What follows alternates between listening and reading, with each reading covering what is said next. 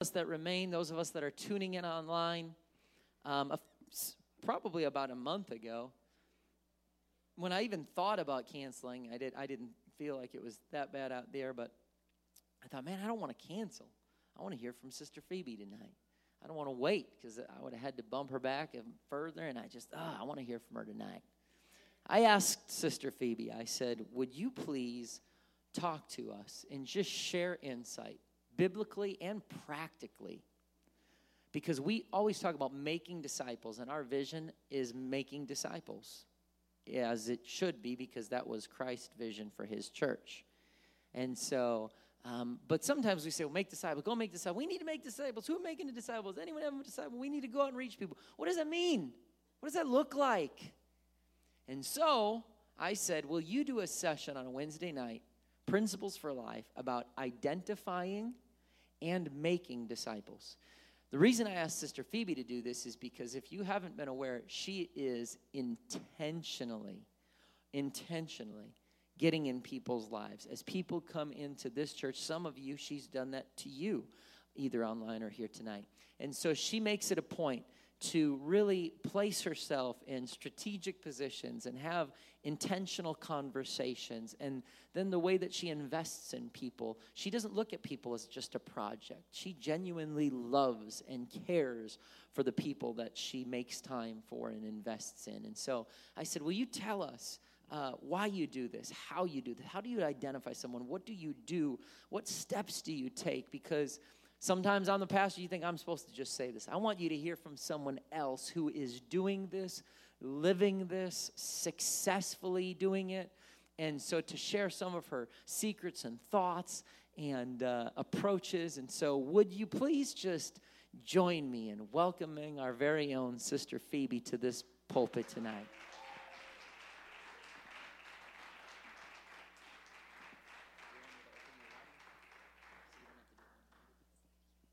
Bless you, everyone.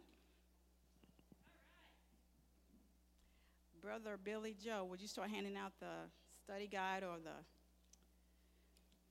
cheat sheet, if you want to call it? You guys can take it home, and I have outline for you. And I want to add something to it on the very last diversity, another scripture for you all. Pastor Dornbach has asked me to identify and making disciples. And let me know when everyone has got it so you all can add that particular scripture to that.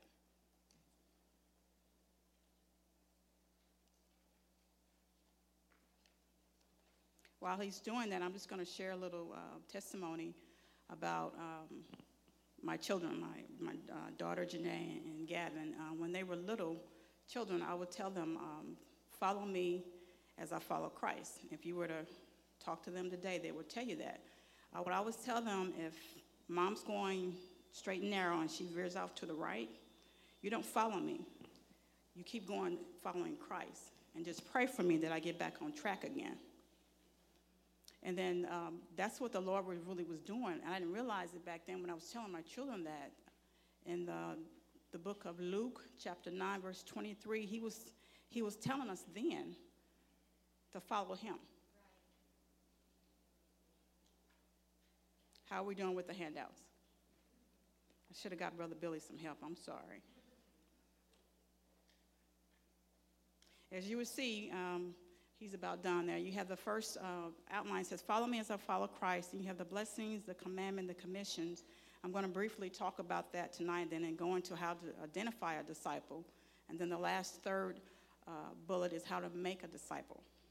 Okay? So in Luke 9:23, Jesus said unto them all, if any man come after me, let him deny himself and take up his cross daily and follow me. So that's what I was telling my children. I didn't know it years ago. That's what the Lord wants us to do today. He's given us the green light already to go make disciples early on in Genesis. And then later in the New Testament, he said to follow me. If you can recall, every time he encountered with the disciples, when he met them, he just said two words, follow me. Follow me as I follow Christ. In Genesis chapter 1, verse 28, God blessed them, male and female. and said unto them, Be fruitful and multiply, replenish the earth, and subdue it, and have dominion over the fish of the sea, over the fowls of the air, and every living thing that move upon the earth. We all know that God breathed breath into Adam, gave him life, took a rib from Adam, and brought him Eve. She came out of that. We have something within us that's so powerful and valuable, it just may be lying dormant with us. The seed has not been sown yet. When God blesses something, he does it well, and he multiplies it. He replenishes it, it bears fruit. I know you guys can recall the story in the scripture about him feeding the multitude of people with 5 loaves and 2 fishes. When he blessed it, it multiplied, it grew. So we have the blessings of God to go and be fruitful, as it says in Genesis 1:28. Fruitful is to add to something which is already there and produce more of something. And to multiply, in verse 28, is to cause to increase greatly in number and in quantity, increase in number by reproducing it. And he also said in that scripture, he said to replenish the earth, and that means to fill something up again, to restore to a former level or condition, to make full or complete again. So God has already blessed us in the beginning to start making disciples, because to be fruitful is to add to what's already there, to multiply is to increase in number, to replenish is to fill up and refill something again. He also added to subdue, which means to control and have dominion over that. So in the beginning, the earth was void, we know that, and he wanted us, to whom he created, he blessed us to fill up with him, to reproduce him, to multiply him, to bear fruit of him. First, he blessed us, then secondly, he commanded us to love thy neighbor as thyself. If we go to Matthew 25, verses 35 to 39, I'm going to focus on verse 37 through 39. 37 reads, Jesus said unto them, Thou shalt love thy God with all thy heart, with all thy soul, and with all thy mind. 38, this is the first and great commandment. And the second is like unto it, Thou shalt love thy neighbor as thyself. Who is thy neighbor? Well, we know that there was a story of the Good Samaritan, and we had a lawyer had asked the Lord a question, how do I inherit the kingdom of God? What is the great commandment? We know the great commandment is to love the Lord thy God himself with all thy heart, mind, and soul, and love the neighbor as thyself. He wanted to know how I can inherit the kingdom of God. Well, Jesus always responds with a question to someone. Then if they don't understand it, he gives a parable. So he gave a parable with the Good Samaritan story. We're all very busy on our day-to-day journeys. We have things to do, places to go, and we are too busy to make disciples. But God doesn't want us to be that. He wants us to take time to do that. So in this Good Samaritan story, there were 3 different types of situations. First, you had the priest, who didn't even go near the gentleman who had been making a journey from Jerusalem to Jericho. And on his journey, he was attacked by thieves, and they left him for dead. They took everything, they stripped everything that he had. But then you have this priest that comes along and sees him from afar. Didn't even take the time to look down upon him. He didn't want to get involved. He had too much baggage, maybe, too many problems and too many serious issues. That's why he didn't want to get involved. He just didn't have time. He will leave that for somebody else to do. That's not my job to do, to stop and help that man. He looked at him from afar. We cannot be afraid or leave the responsibility for someone else to do, or get too busy to do it, or to get involved, or even pass judgment. God calls us to love thy neighbor as thyself. Remember that. The second scenario was the Levi. He was curious, as they call Curious George. He came close enough just to look down upon the man. Didn't do anything else but just looked. Wondered, well, what's their problem? What's going on? He just looked. Then he passed by. He probably thought, oh, maybe the guys have that anyway. Too far gone for me to do anything to help, or any good, to do any good. He just passed by on the other side. We have to be careful that we don't look down upon people who are crying out for help.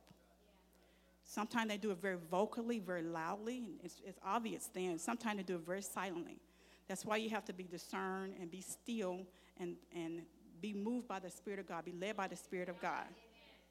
And we cannot just do anything. he passed by, and he just passed by. We can't let people do that. Who are we to judge to say it's too late for that person? We cannot determine that. We're supposed to love and do what we can. Then you have a third person scenario. They call him the Good Samaritan.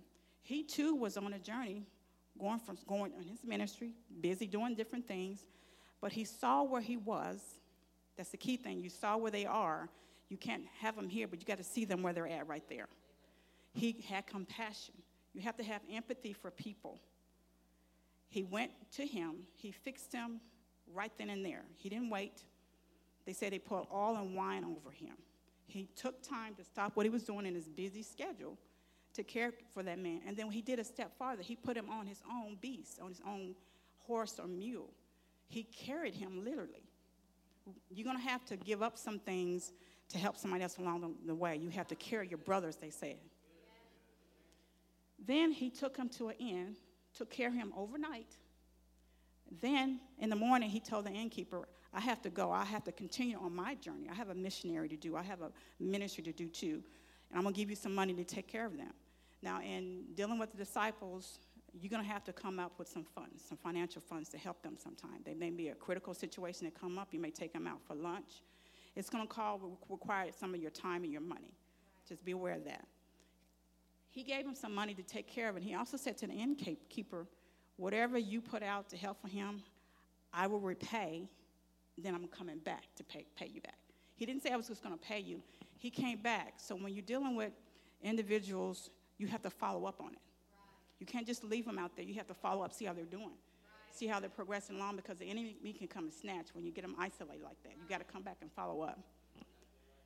When you're working with your disciples, there's going to be some incidents that's going to happen. There's going to be some critical ones that happen. Distractions along the way, diversions, unexpected and uninterruptions while you're still working on your journey. He took the time. We have to do that. And sometimes we don't think, I don't have time to do that, but you do. You're thinking about a soul here, because he's called us to do that. He's gave us the Great Commission to do that. We have to follow the leading of Christ. And in Matthew 28:19, the Lord gave the Great Commission, and that is to go and teach, which is go to make disciples. Commission is defined as an instruction, a command, or duty given to a person or a group of people who are officially charged with a particular function to give an order or to authorize. Now, the basic meaning of commission is the act of passing on the responsibility to someone else. Someone who is accredited, somebody who has the authority, certified, maybe even licensed, empowered, and qualified. That means you and I, he's given us that. He's given us the gift. He's given us the word. He's given us his spirit. We are qualified. We're certified. We're licensed to go and disciple people. Now, how do we identify disciples? In my first bullet in the Roman number 2, connecting. You have to establish a connection with them.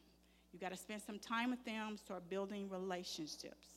Invite them to group sessions, a group dinner, invite them to your home, but make sure that's gender appropriate. You don't invite females with males and vice versa when they're alone like that. That's not appropriate. You invite them to classes or an upcoming event, basketball, go shopping with them, something that's going to get them connected. You got to start reaching for them. They have to see you first. You have to be transparent. Let them see your struggles, your victories, your kindness. Let them hear your story, your testimony. We're overcome by the word of our testimony. They will start becoming more comfortable with you and start trusting you with personal and confidential information. They will start asking you questions. People see acts of kindness toward them from you. You have to start learning how to do good small talk, asking where they're from, hobbies, their favorite teams, talking about themselves, their kids. People love to talk about themselves. They do that all the time. Being transparent and visible means that they may have heard of you, seen you operating in the ministry before, seen you praying for people, different things, Bible studies. That's what happened with Jesus before he even picked his disciples. They knew who he was. They heard about his ministry. They heard about the miracles he was doing. So when he just simply said, follow me, they knew who he was. So you have to make yourself transparent. They have to be able to trust you to do that. B, seeking God. Matthew 6:33 says, seek ye first the kingdom of God and all his righteousness, and all these things shall be added unto you. You have a potential disciple has to be pursuing God, has to be seeking him, seeking more of him. These individuals not always going to be in the altar up here. They're going to be in the back. Some of them are intimidated or uncomfortable. They're shy based on their personalities. They think they will be looked at differently because, I got a problem, I'm coming up. A lot of times they're not in the altar, they're in the back. You have to be sensitive enough to know and go and talk to them and pray with them. Fruits of the Spirit, Galatians 5:22, they have to be striving or showing some attributes of the characters of the fruits of the Spirit to a potential disciple. And we know love is God above all things. We're supposed to do that. But God calls us to love others too. Joy is more than happiness, even when things don't go your way. When you start spending time and connecting with people, they start telling you things that was going on, and then you start seeing things. I know they're going through some things, but they still have some joy about them. Peace. You want someone that's a peacemaker, that's not a quick to have conflict or judge people. Peace that follows order. Somebody that's long-suffering, who endures inconvenience without complaints and difficulties and hardship. As you continue to connect with them and visit with them, you're going to know that they've gone through some things. They've told you their testimony. And if a person is grounded when they go through situations like that, that's a good disciple, potential disciple, because they're not going to waver. They're going to stay. It's like a pillar. They'll stay right there with you. Another attribute that they should be trying to obtain is be gentle. Kindness and concern for others' needs. When you hear their conversation, I haven't seen such and such, or what they doing and how they doing, whether they're kids, I haven't seen them, how their job going. They're concerned about themselves. They have a gentle and meek spirit about them. Temperance. You want someone that's self-control. That's in their desire to focus on things that are good, their temperance in their flesh, attention to dealing with their family. If they're a family person, they have things in order. They have self-control. Goodness is one of the last fruits of the Spirit, doing what is right in every situation. I know that's a mouthful and it's kind of hard to do, but a disciple wants to do that. They want to line up with the Word of God. And sometimes you have to bite your tongue to do that. Those are some type of the qualities, fruits of the Spirit, that you're going to be looking for in a potential disciple. Teachable is D, 2 Timothy 3:16. Someone that's interested in knowing the Word of God, growing in the knowledge of Him, someone that's interested in classes and groups, someone that's a note taker. You have a note taker that's around that you're watching, whether it's here or on your job. That person wants to go back and regroup and think about what was just taught. They want to go back and study it and make sure the man of God or the woman of God is lined up with the Word of God. Not that you're trying to judge them, but they're a student of the Word. If anybody's engaged when you're talking with them, they really want to listen, want to know, they're engaged. They're not just want to get their words out. They're actively listening to you, what you're saying. Someone that's teachable is someone that's willing to follow directions and instructions. As you continue to talk with people, you hear them talk about things on their job and how they interact with somebody, and then you can kind of gauge, this person is confrontational or they're quick to do this. But you want somebody that's going to be a student that knows that they're a student and willing to follow. They don't want to upskirt the teacher. If they've been put in that position as a disciple or student, let them remain in that position until they can elevate themselves otherwise. They need to be teachable. And as I said earlier, you can kind of gauge some of these things when spending time with people. E, servant, John 12:26. Those who are willing to volunteer without asking. I know we have many of sign-up sheets, and pastor and other people asking people to do things. But when people volunteer to do things by themselves, that means that they're doing it without getting a pat on the back, doing it without being on the platform, or doing it without saying, he did that. Those themselves are they're servant-type people. They don't only give financially, they give of their time. They may help you move. They may help you with your car problems. They're just a servant, and they don't want publicity in knowing that they helped you. They're really a quiet person. Someone that's patient, Psalms 27:14. Those who knows when to show restraint, know when to confront something, and they're slow to react. to judge or to speak, and they can resolve conflict with no restraint. They can set boundaries, and they know when to tell you no. You're dealing with people that are busy in their lives and have things to do, and then you're trying to get them to do something, and they set healthy boundaries. And you'll know that when you're dealing with them. And it's okay to say, no, I can't do it here, but I can do it this day. That's the kind of person that you just don't want to say yes, yes, yes to everything because they wear this some out and do that. G is humble, 1 Peter 5 and 5 through 6. They're always thinking of other people. They're always asking how so-and-so doing. Maybe him or her can do this. What do you think about doing that? They're always wanting to uplift someone else besides themselves. Somebody that is disciplined, that has order. They like detail. If you ever ran across a person who's eating M&Ms and they put all the red ones, all the blue ones, and green ones here, they're not ADHD, but they just very detailed in their thinking. They're analytical. That's good to have that attribute because Jesus had all kind of different personalities in his group. You're not going to all have the same of him. We wouldn't reflect him, but he had all kind of characteristics with him. But you want somebody that's disciplined, that's going to be follow order, follow direction. Diversity. Those are people that are different races, cultures, educational, life's experiences, somebody that's totally different than you. I have been working with her, Grace, and she's from Nigeria. She's from Africa. We're working with her for about a couple years now. And their dialect is different. It's very thick. And then when they approach you, they may bow before you because that's their culture, or they might even have eye contact with you because their culture.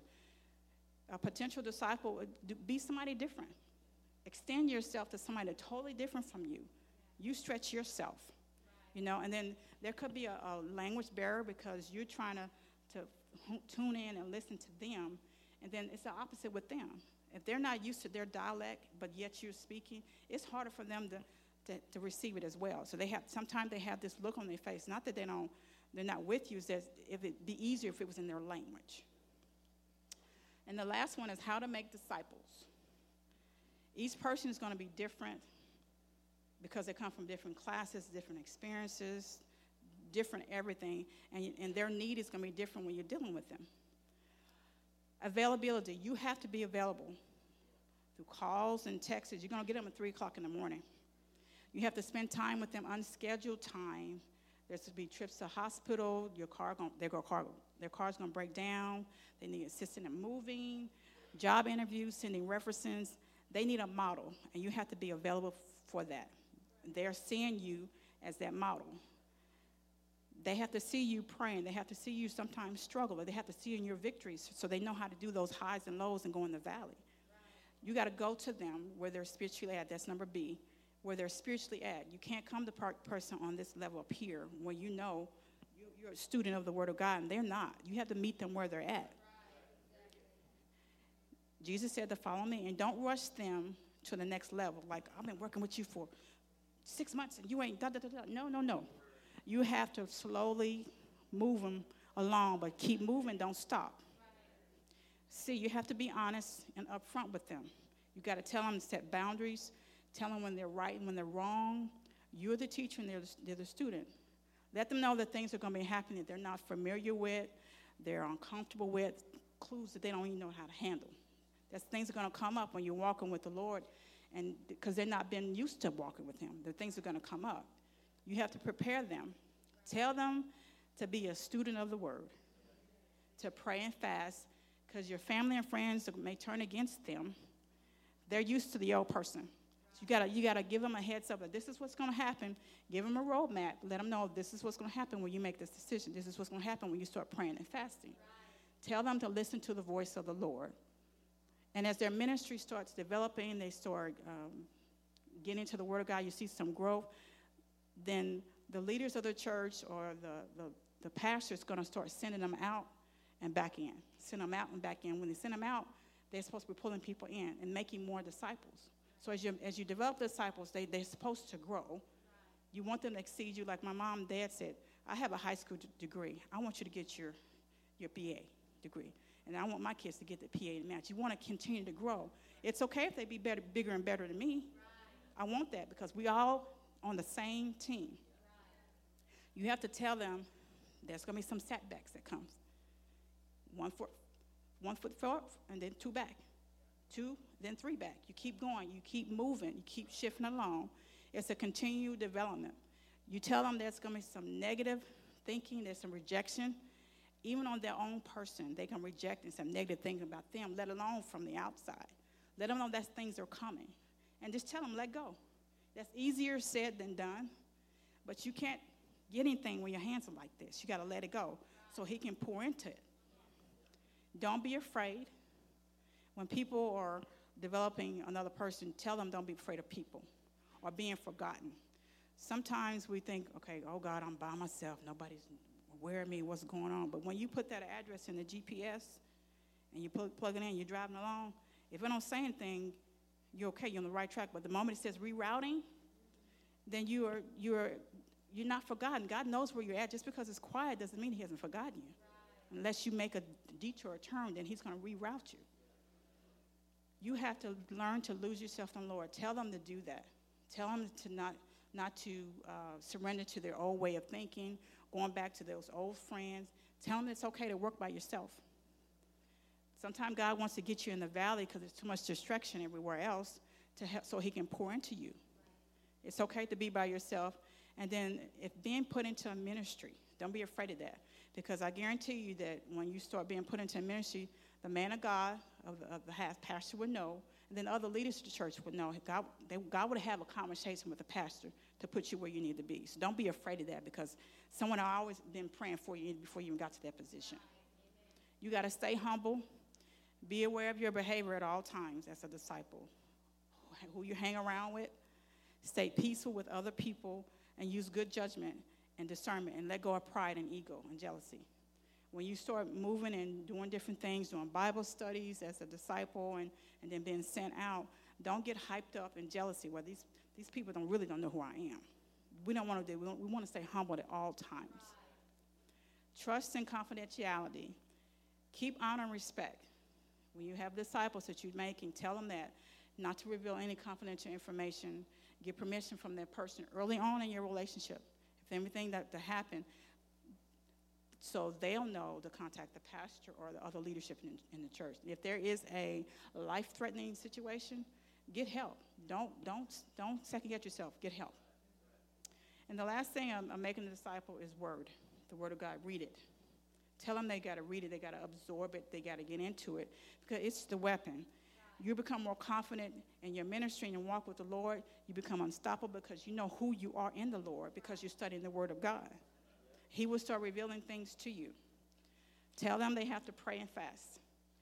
Prayer is a conversation. It's a two-way conversation. You listen, I listen, they listen. And then also, just stop and listen. Don't talk so much. You need to be hearing the voice of God as a disciple, and get your flesh under control by fasting. We're getting ready to do that in a little bit. And make your request known to God, and just stop and listen to him. Just stop and listen. Just get somewhere quiet and listen to him. And try not to get any interference from outside sources. I'm almost done here. And then setting boundaries. No one to say no. No one to wait. No one that says yes.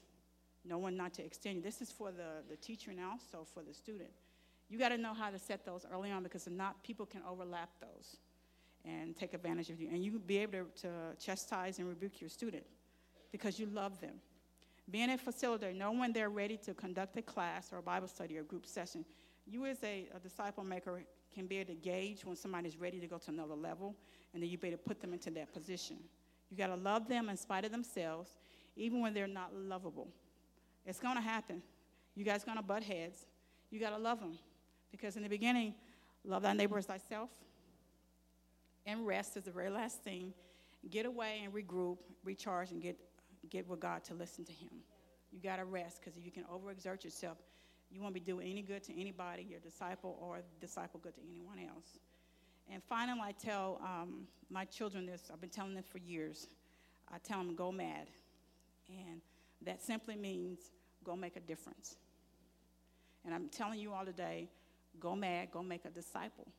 Because in the end, and remember the basic commission is we have the authority to do that. We have the power to do that. He's given that to us already. We have his permission to do that.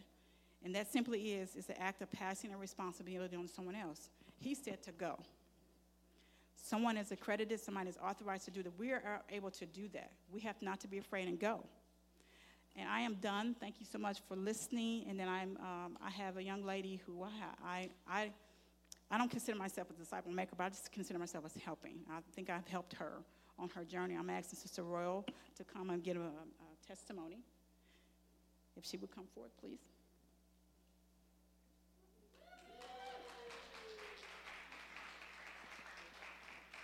Good evening, Refuge. Thank you, Sister Phoebe.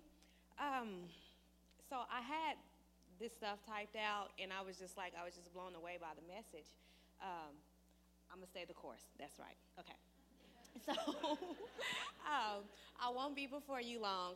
I can say that everything that just came out of Sister Phoebe's mouth is so true. I mean, and she walks in that. What's just so amazing, about that. And so I want to say thank you.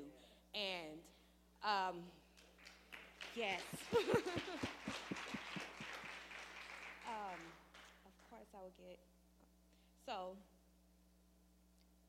Of course I would get a call, and I needed my phone. But anyway, discipleship, it has helped me so much since coming here to Refuge. And so it's restored my mind. My mind is back regulating for Christ. When I came here, I threw my cross away. I don't know, I flung it, it was gone, and I did not have no plans to pick it up, okay? And Luke 14:27 says, whoever does not bear his own cross and come after me cannot be a disciple. And so I never seen me becoming a disciple again when I walked through those doors in Refuge.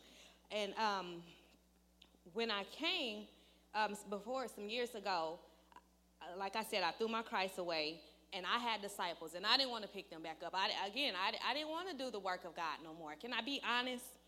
And so Sister Phoebe reckoned my brokenness from the moment I walked through those doors here at Refuge. And though she may not have known it all, she knew I was a part of God's workmanship. She wasted no time doing his work. She could have pushed me aside any moment that she felt like it, but she was patient with me. She loved me. She spent time with me. Everything she was up here talking about, she has done. Even after Bible study, we meet every Wednesday, and she spends her time to help me walk through my junk, my things that has been laden in me, so I can get back out in position and make disciples. And so she reminds me of just like when Christ left those 99 sheep and went after one. She spent time away from her own children to help me, to restore me back, to help make sure that I am healed. And so those fruits of the Spirit, she walks in. And I have picked them up because she walks in them. I was completely away from operating in the fruits of the Spirit because of her gentleness, because of her love and the things that she do. I'm picking that up. I'm getting back in it, And so thank you again. And so I was reminded of Matthew 5:14 to 16 through 16. And he say that we are the light of the world. And Sister Phoebe has let her light shine before others so that they may see God's good work and give glory to our Father in heaven. And disciples never take the glory, and they are always on call for God, walking gently and generously. I said that, and I'm sorry, I'm all over the place now. But to counterside that, our shepherd, pastor, thank you for being in alignment, because if you did not listen to the call of God to come here, to bring your family here, God wouldn't have had me pull up Google. God wouldn't have had Sister Phoebe here. God wouldn't have told me to go to Liberty Commons. We wouldn't be here. So thank you, too, because that's what shepherds do. You're a flock. We're the flock. We lead. We follow you. So thank you for that. And thank you, Sister Dornbach, because I know that the call is big to be there. So thank you for everything that you do as well, so we can go out and do the work of God. Nonetheless, the student, okay, I think that that is most important, because if you are anything like me, you think you know everything, okay? And I do not, and we do not know everything, okay? And with technology being so fluent, we think we're teachers overnight, and we're not. And even Christ was a student. And so the thing that I love most in becoming a student is having a wonderful teacher. I was able to review my report card. I was able to see the areas where I was struggling, where I was failing, you know, in the areas where I was suffering really bad. And so I was able to review this report card with my teacher. And she sat down. These are the areas. This is this. You know, Wednesday studies. I can call her in the middle of the night. Go have lunch. Whatever it is, I can be honest in renewing, you know, myself. And so that I said that the report card is like a conviction. So being a disciple, my conviction, Sister Phoebe discipling me, my conviction level is back up now. Because when I was not in the will of God, I had no conviction. I didn't have the mindset to check myself when I was doing things wrong. I didn't care. It was just kind of like the being wicked, you know, just evil. And so now that I've got my report card in check, my conviction level is back up here. I'm loving myself. I'm loving others. I'm seeing people in Christ. And yesterday, and I just want to give a quick testimony. My car was totaled out, and my aunt gave me this car, and it's been messed up. And so I go to the coffee shop. I didn't know why I went to this coffee shop, but it was the Messenger coffee shop. And I was just sitting here. And the morning before I left out, I put my Bible in my bag yesterday, and I was like, I guess I'm going to do some Bible study. And I went all the way up to the 3rd floor. And so I'm here, and I'm reading my Bible, and this homeless guy, he comes out the elevator, and God said, you're going to speak to him. And I was like, no, I'm not, you know. And he was like, yeah, you are. And I was like, no. So I argued with God, but there was something that kept calling me to this man. And I said, I don't know what I'm going to say. I don't know. And so I finally got up. I went, I sat and talked to him. And, you know, he was crazy, you know, just all over the place. And I just began with simple conversation. And we ended up talking. And I tell you, he just opened up about his hurt, his pain, even, you know, with the church and how people treated him. And just that day, I was reading about Corinthians, when 2 Corinthians, when they say, don't be a stumbling block to people. And as people of God, followers of Christ, we're supposed to be walking in these fruits, and we'll deal with some things, but don't be a stumbling block. And the people that the church he was going to, they were misrepresenting God. They were not making disciples. And so here this man is seeking help in his mess, and they were kicking him away. And so his hands were all nasty, and, you know, just, I'm like, God, I'm wrestling, because, of course, you know, that's, I'm kicking my flesh out, because I want to do the work of God. I'm discipling. I don't know this man. And so he said, thank you. I end up praying with him and everything, and just being there to offer him hope. I told him what God showed me in him. God showed me that this man was a scientist before I even walked up to him. He loved math, his favorite subject. I started speaking to him about what he liked in school, and he liked science work. He pulled out a bag of rocks, and he said, I can make diamonds. And so he showed me this trick with these rocks or whatnot.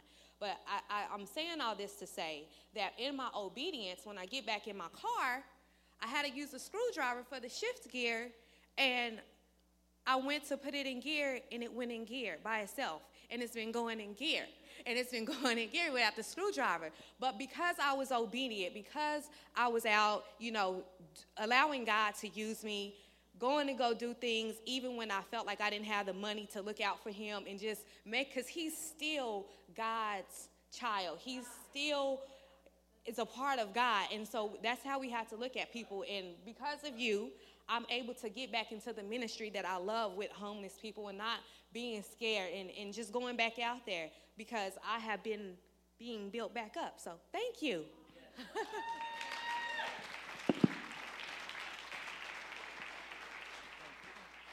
My wife and I love these two ladies. They are great women of God that we love and appreciate very much, and I thank them for sharing those things tonight. You know, Sister Phoebe won't get up here, and she won't tell you everything that she could tell you because she's, oh, I'm not this, and I'm going to tell you what God said this. But I'm going to tell you what Sister Phoebe does, things that I know about that maybe she don't even know that I know about. So Sister Phoebe has got together and painted people's house with them, taken them out to dinner, taken midnight, 3 a.m. calls, has paid for people when they get in financial hardship, picks people up for church on a regular basis, takes them out after the service, gets them gifts. She listens to them. She prays with them. She goes back, and I'll be leaving on a Sunday, and I'll say, all right, well, we'll see you later. And she's still sitting in here with somebody, talking to them, just listening, loving people.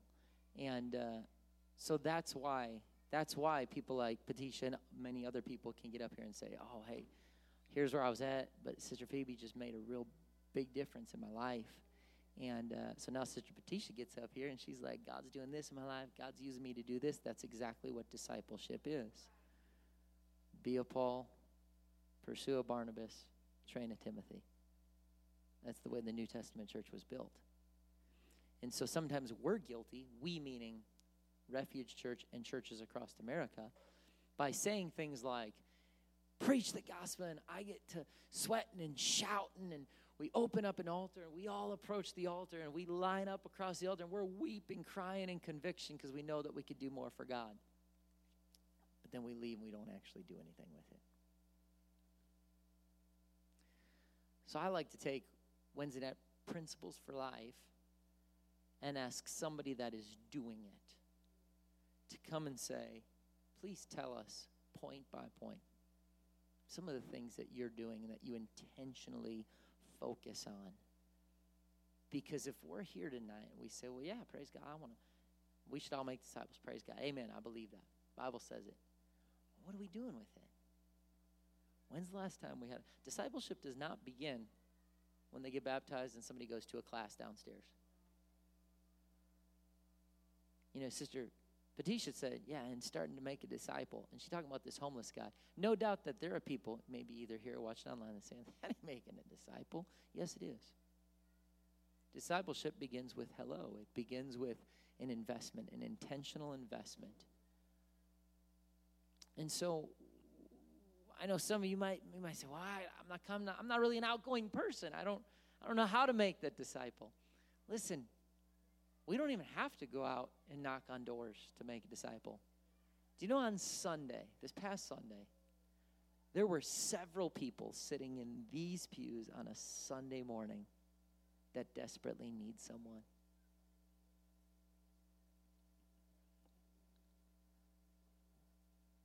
And that's where mature saints, children of God, we have to transition from, I didn't really get much out of the service today. You know, the worship was all right. Preaching didn't really hit home. It's not just a buffet for the believer. We got to be every single time we get together. Listen, we're feeding ourselves. Of course, there are going to be Sundays that you're like, I need a word from God. I need to worship because, man, I'm struggling this week. It happens. But as a seasoned saint, if that's happening every single week, there's an issue. So on Sundays, we got to be coming and saying, God, I'm going to go pray at that altar. And when I stand up, help me when I stand up to have your eyes. As I begin to look around, I don't want to just pray and walk right back to my seat. I want to stand up. And I want to begin to look around. God, help me to see someone through your eyes. If you have a word for somebody, give it to me. Give me a word for somebody. Lay someone on my heart. Maybe it might not be a specific word, but help me. Oh, I feel like I need to pray with that person. I'm just going to walk up and put my hand on that person and say, Jesus, touch my brother, touch my sister. God, be with them right now. Help me, like Sister Phoebe referenced, to go look. And maybe somebody that's sitting in the back with their head bowed, they don't feel like they can come up to the front, but I'm going to go back there. I'm going to say, hey, you mind if I pray with you real quick? Most people will say, yeah, come on. And then afterward, you say, you doing all right? Oh, my name is so-and-so. We should not be as believers saying, Now, who was that guy that was in the second to last row? He had a beard. He had white hair. Who was that lady? She came in and she came in with the little kid, and that shouldn't be us. Those are opportunities to do exactly what Sister Phoebe's talking about doing. And so we offer this practical training because too often we have a powerful message with a great response at the altar, but then the practical training of what do I do now isn't there.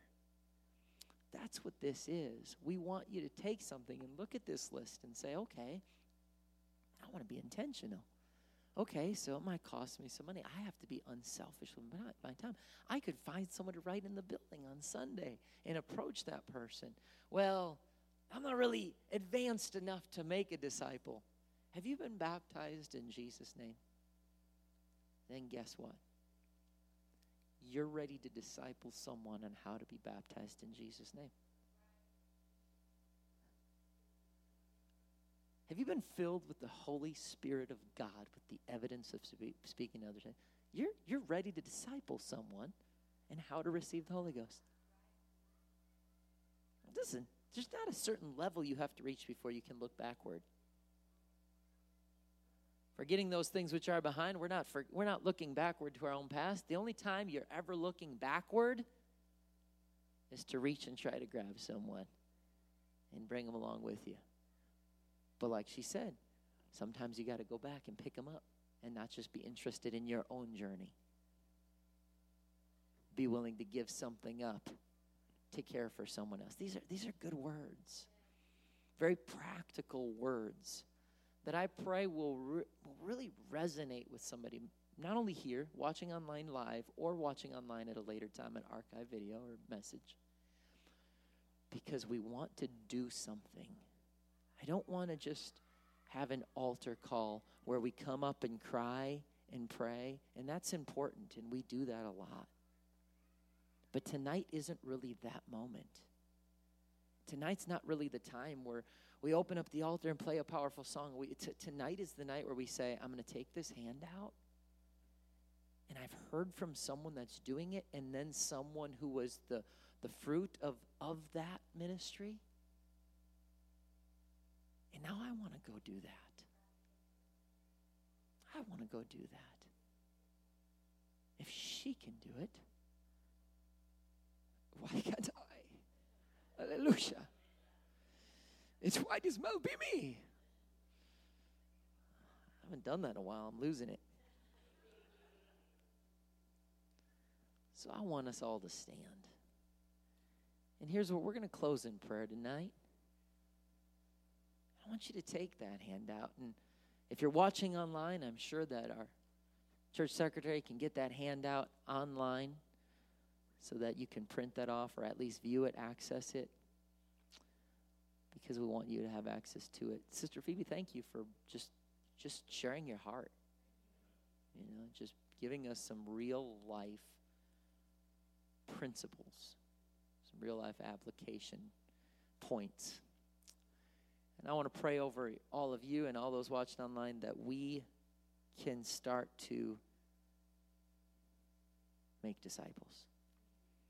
I don't want to be the first two in the story of the Good Samaritan, that I'm so interested in only my journey that I'm not willing to stop, and I'm not going to give anything up, whether it be time or resources. Lord Jesus, God, I just want to pray right now, Lord. And I know that you talk to us about whatsoever we ask according to your will. I am wholeheartedly confident that what I'm asking right now, it absolutely is your will. I am asking that you would help your church to make disciples. God, people watching online, here tonight, and present and here in this place, God, help us, I pray. Lord Jesus, that you would place names and faces of people, God, on our hearts, Lord Jesus, that when Sunday rolls around and there are people in this church, Lord, just because they've been here 6 or 7 times, they might not have a fully a full understanding of salvation or your word or your plan for their lives. Help us to know, Lord God, that it's not just about getting in, getting out, getting to lunch, grabbing our stuff, and getting home. God, that we're not just here to hear a great message or respond at an altar every Sunday. That's not the only purpose, but that we're here to make disciples. And disciples can be made just by interacting with people on a Sunday, but not just that. But that we'd be interested, Lord Jesus, not just in the coworkers and the neighbors, but in the homeless and the broken and the people in the coffee houses like Sister Patricia talked about, God. That, Lord, that you would really work in our hearts, Lord Jesus, that something that in this teaching tonight would resonate with us, that we wouldn't just go to sleep tonight and let it go, but that we'd wake up thinking about what we heard tonight, Lord, that we would have just a burden for someone, Lord, that you would open a door for conversation, that, Lord Jesus, that we would have the fruit of your Spirit, God, and, Lord, that we would begin to interact with people. And that, Lord, you would help us to see people through your eyes, especially when we're in this building, but not just here. God, when we go to community, into the community, and into our jobs, and interact with family and friends. God, I just pray tonight, Lord, help us to go in your anointing, God, to go and to take this and make it a reality. I know I am praying your will because this is what you laid out in Scripture, God. So help us to do it, I pray. In the name of Jesus, I ask these things. In Jesus' holy, wonderful name. Jesus' name. Jesus' name. Jesus' name. As the Lord would say, now go and do likewise. Now go and do likewise. God bless you.